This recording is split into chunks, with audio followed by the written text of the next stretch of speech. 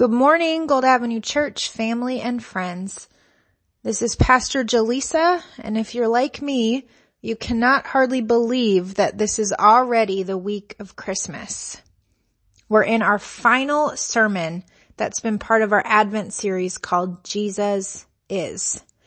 And during this season, we've been looking at Jesus as the Son of God, the Lord, the strong horn of salvation, and last week we heard about Jesus, the Messiah. This morning we're back in the book of Luke, and we're looking at Jesus as the light of revelation to the Gentiles. But before we dig into the word, let's pray.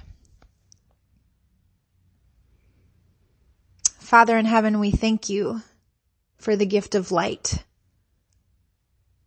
Lord, we thank you for the light that came through Jesus. Lord, we thank you for the light that illuminates the darkness. And we thank you for the light of your word. So Lord, as we dig into your word today, I pray that you would bring light to any area in our hearts that might be dark. Lord, I pray that you would fan us into flame, that we would be those who bear your light brighter and more than ever before. Lord, we thank you for your word. We thank you that it's living and active, and we pray that you would bear good fruit through the preaching of your word this morning, that you would empower and equip. We love you, Lord. In Jesus' name, amen. So today we're reading from Luke chapter 2, and I'm going to read verses 22 to 35. When the time came for the purification rites required by the law of Moses, Joseph and Mary took him, that's Jesus, to Jerusalem to present him to the Lord. As it is written in the law of the Lord, every firstborn male is to be consecrated to the Lord, and to offer a sacrifice in keeping with what is said in the law of the Lord, a pair of doves or 2 young pigeons. Now there was a man in Jerusalem called Simeon, who was righteous and devout. He was waiting for the consolation of Israel, and the Holy Spirit was on him. It had been revealed to him by the Holy Spirit that he would not die before he had seen the Lord's Messiah. Moved by the Holy Spirit, he went into the temple courts. And when the parents brought in the child Jesus to do for him what the custom of the law required, Simeon took him in his arms and praised God, saying, "Sovereign Lord, as you have promised, you may now dismiss your servant in peace. For my eyes have seen your salvation, which you have prepared in the sight of all nations, a light for revelation to the Gentiles and the glory of your people Israel." The child's father and mother marveled at what was said about him. Then Simeon blessed them and said to Mary, his mother, "This child is destined to cause the falling and rising of many in Israel, and to be a sign that will be spoken against, so that the thoughts of many hearts will be revealed, and a sword will pierce your own soul too." This is the word of the Lord. Thanks be to God. In 1941, German forces swept across Europe and invaded the Ukraine. By the fall of 1942, Nazi soldiers had taken over a small village called Korolauka, and as soon as they entered the town and set up shop, they began moving Jewish villagers into ghettos. Eventually, they started to force the Jews to dig their own graves before they were brutally murdered. A Jewish mother of 6 children named Esther Sturmer looked on with horror, and she began to hatch a plan. Within weeks of their arrival, Esther and her 6 children, along with 36 other Jews, packed up their things and gathered supplies, and they headed for a long and complex system of caves that existed just outside of their village. For 18 months, the Sturmers lived in darkness. They came out of their caves only when they needed supplies and only at night. 18 months of darkness. It's hard to imagine. 18 months of stumbling around in the dark, tripping on rocks, not knowing when the path in front of you might actually end or be a cliff that could drop off at your next step. 18 months of not being able to see the dirt on your own skin or the dried blood on a wound that you don't even remember getting. 18 months of not knowing what creatures have made their home in the same area as you. There's snakes and salamanders and spiders. 18 months of not knowing the treasures that could exist beneath your feet. Precious stones and metals that you wouldn't even be aware of. 18 months of little to no purpose aside from staying alive, surviving the monotonous, all-consuming darkness. Those caves hid the Sturmer family and those who went with them. But darkness can be a terrible thing.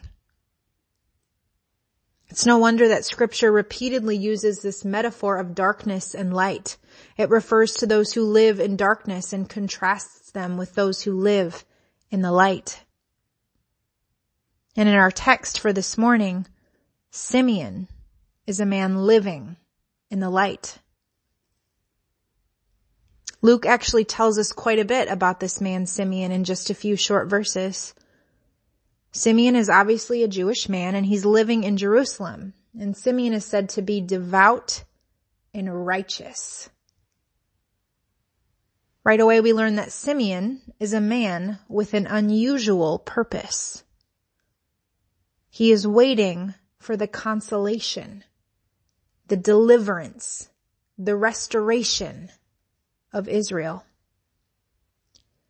As a devout Jew, Simeon is aware of the very particular identity that has been assigned to his people.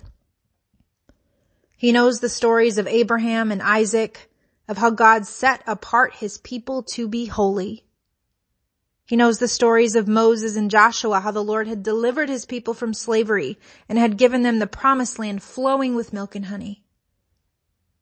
Simeon knows the stories of David and Solomon and the royal line of kings who followed, whose commitment to God or rebellion against God had caused both the profound favor of his people as well as their eventual fall into exile.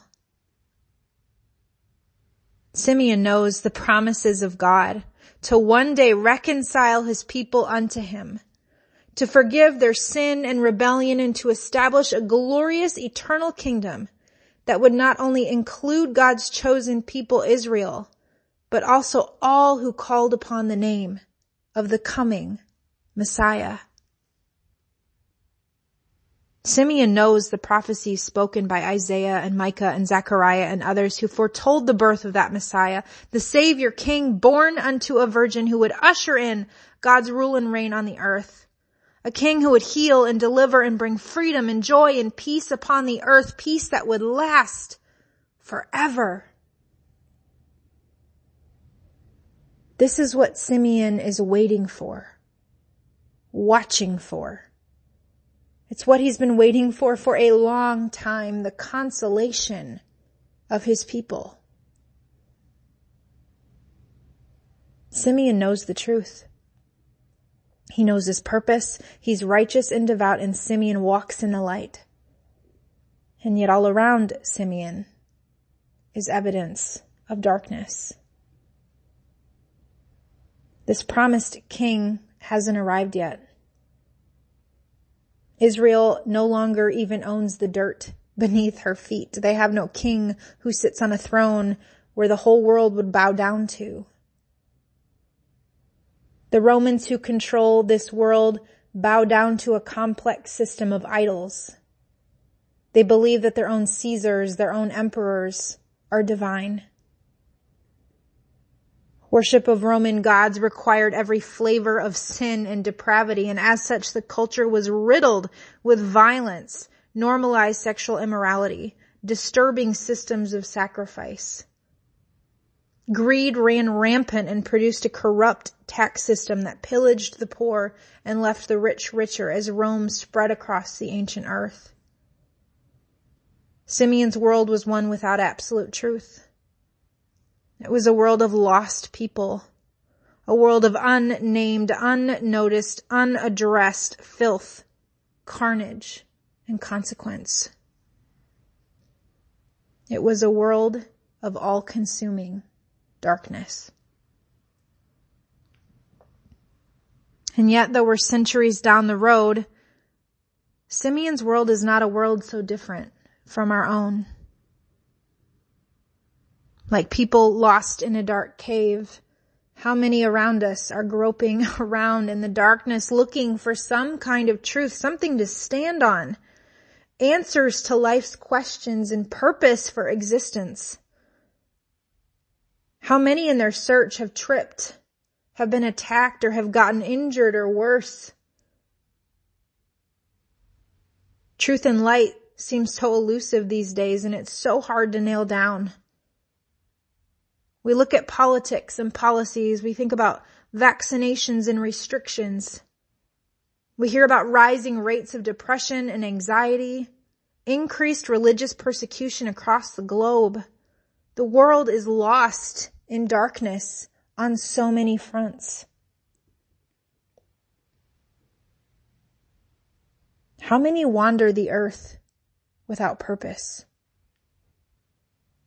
How many live by their own sinful desires that will eventually have terrible consequences? How many walk the earth bound by sin, wounded and reeling in pain, without even knowing it? How many sit in the dark, waiting for someone to come and turn the light on? It's overwhelming if you start to consider it. And it's also why Simeon's declaration in our text for today is so incredibly profound. Imagine it.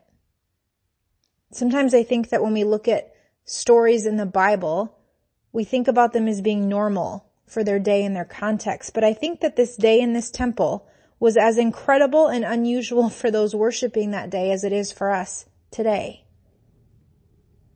We've got Simeon, this old man, and he's prompted by the Holy Spirit to go to the temple courts. Simeon is told by the Spirit that he will not die until he sees the Lord's Messiah. But we don't know that Simeon knows today why the Spirit has told him to go to the temple. So there Simeon is. He's likely chatting with his friends here and there. Maybe they're talking about that morning's teaching or how the sacrifice went. And from across the pillared courts, Simeon locks eyes with a young couple entering the outer courts holding a tiny baby. Luke tells us that Mary and Joseph had come to the temple for purification rites, to make a sacrifice, and to dedicate their firstborn son to the Lord, as required by the law of Moses. Really simply, the law required that 40 days after a son was born, the woman who bore that child had to come to the temple to be purified. There would need to be purification for her following the birth as well as for the child, given that Jews also held the belief that children were born sinful and must be purified. A sacrifice would be made that would include a sheep if the woman was wealthy, or a pair of birds would suffice if she was poor. Mary and Joseph come to sacrifice birds. This tells us that they're very poor. Mary and Joseph also came to dedicate their firstborn son to God, as that was what the law required of all living things. Now it seems simple, but if you tease this apart and really look at it, what we have here is the very Son of God, a 40-day-old baby who was both divine and human, a spotless, sinless lamb who had been conceived by the Holy Spirit of God. He's brought into the temple in order to be cleansed from sin he'd never committed and to be dedicated to the God who was already his Father. At 40 days old, Jesus is already paying for sins that he did not commit. Jesus is already committing his life to the purposes of God the Father. So Mary and Joseph walk into the temple outer courts to do something that would be as normal as receiving communion or taking a child for baptism. And something inside Simeon starts to sing. This is it. Today is the day. The Messiah has come. Simeon walks up to Mary and Joseph and he sweeps baby Jesus in his arms and he begins to praise the Lord. Sovereign Lord, Simeon says, as you've promised, you can now dismiss your servant in peace. In other words, Simeon is saying, God, I know that my assignment is complete. You tasked me with watching and waiting for your Messiah, and you said I wouldn't die till he came. I'm an old man and I've been your servant. Now the servant word doulos is not one of obligation or slavery or drudgery. It's one of honor. Doulos is a word that's assigned to people of great purpose, like Elijah and Moses and David. I've been your servant, Simeon says, and I've completed my task. And so you can dismiss me now. I can die now in peace. This is profound enough, but what Simeon says next holds the weight of the very heart of God. For my eyes have seen your salvation, Simeon says, which you have prepared in the sight of all nations. A light for revelation to the Gentiles and the glory of your people, Israel. Simeon gets the big picture. God has sent his Messiah unto his people for the consolation and glory of Israel. But finally, after all these years, the glory, the truth, the favor, the purpose, the light will be shed on the broken Gentile world. God's promises now apply to the whole world. All those people wandering around in darkness. And in one little baby, the light switch is turned on for all who would call upon his name. Jesus is the light of revelation to the Gentiles, to the whole world. Revelation is defined as a surprising and previously unknown fact, especially one that's made known in a dramatic way. A divine or supernatural disclosure to humans of something relating to human existence or the world. And isn't that just so true? Jesus, the Messiah, comes with truth and light, with healing and freedom, with forgiveness and mercy, with victory, joy, and peace now for all who call upon his name. The light of revelation to the world had come. Simeon goes on to speak more prophetic words about the life that this tiny baby would live. He turns very specifically to Mary and he says, this child will cause the rise and fall of many in Israel.